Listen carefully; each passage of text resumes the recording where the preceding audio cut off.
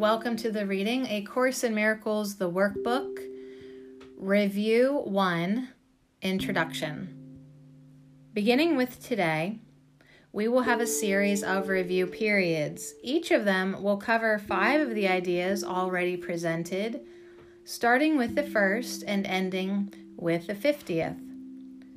There will be a few short comments after each of the ideas, which you should consider in your review. In the practice periods, the exercises should be done as follows. Begin the day by reading the 5 ideas, with the comments included. Thereafter, it is not necessary to follow any particular order in considering them, though each one should be practiced at least once. Devote 2 minutes or more to each practice period, thinking about the idea and the related comments after reading them over. Do this as often as possible during the day. If any one of the 5 ideas appeals to you more than the others, concentrate on that one. At the end of the day, however, be sure to review all of them once more. It is not necessary to cover the comments that follow each idea either literally or thoroughly in the practice periods. Try rather to emphasize the central point and think about it as part of your review of the idea to which it relates. After you have read the idea and the related comments, the exercises should be done with your eyes closed and when you are alone in a quiet place, if possible. This is emphasized for practice periods at your stage of learning.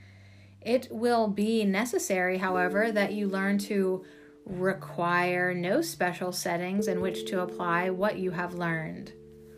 You will need your learning most in situations that appear to be upsetting, rather than in those that already seem to be calm and quiet. The purpose of your learning is to enable you to bring the quiet with you and to heal distress and turmoil.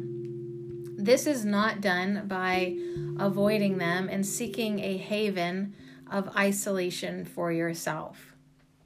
You will yet learn that peace is part of you and requires only that you be there to embrace any situation in which you are. And finally, you will learn that there is no limit to where you are, so that your peace is everywhere as you are. You will note that for review purposes, some of the ideas are not given in quite their original form. Use them as they are given here. It is not necessary to return to the original statements nor to apply the ideas as was suggested then.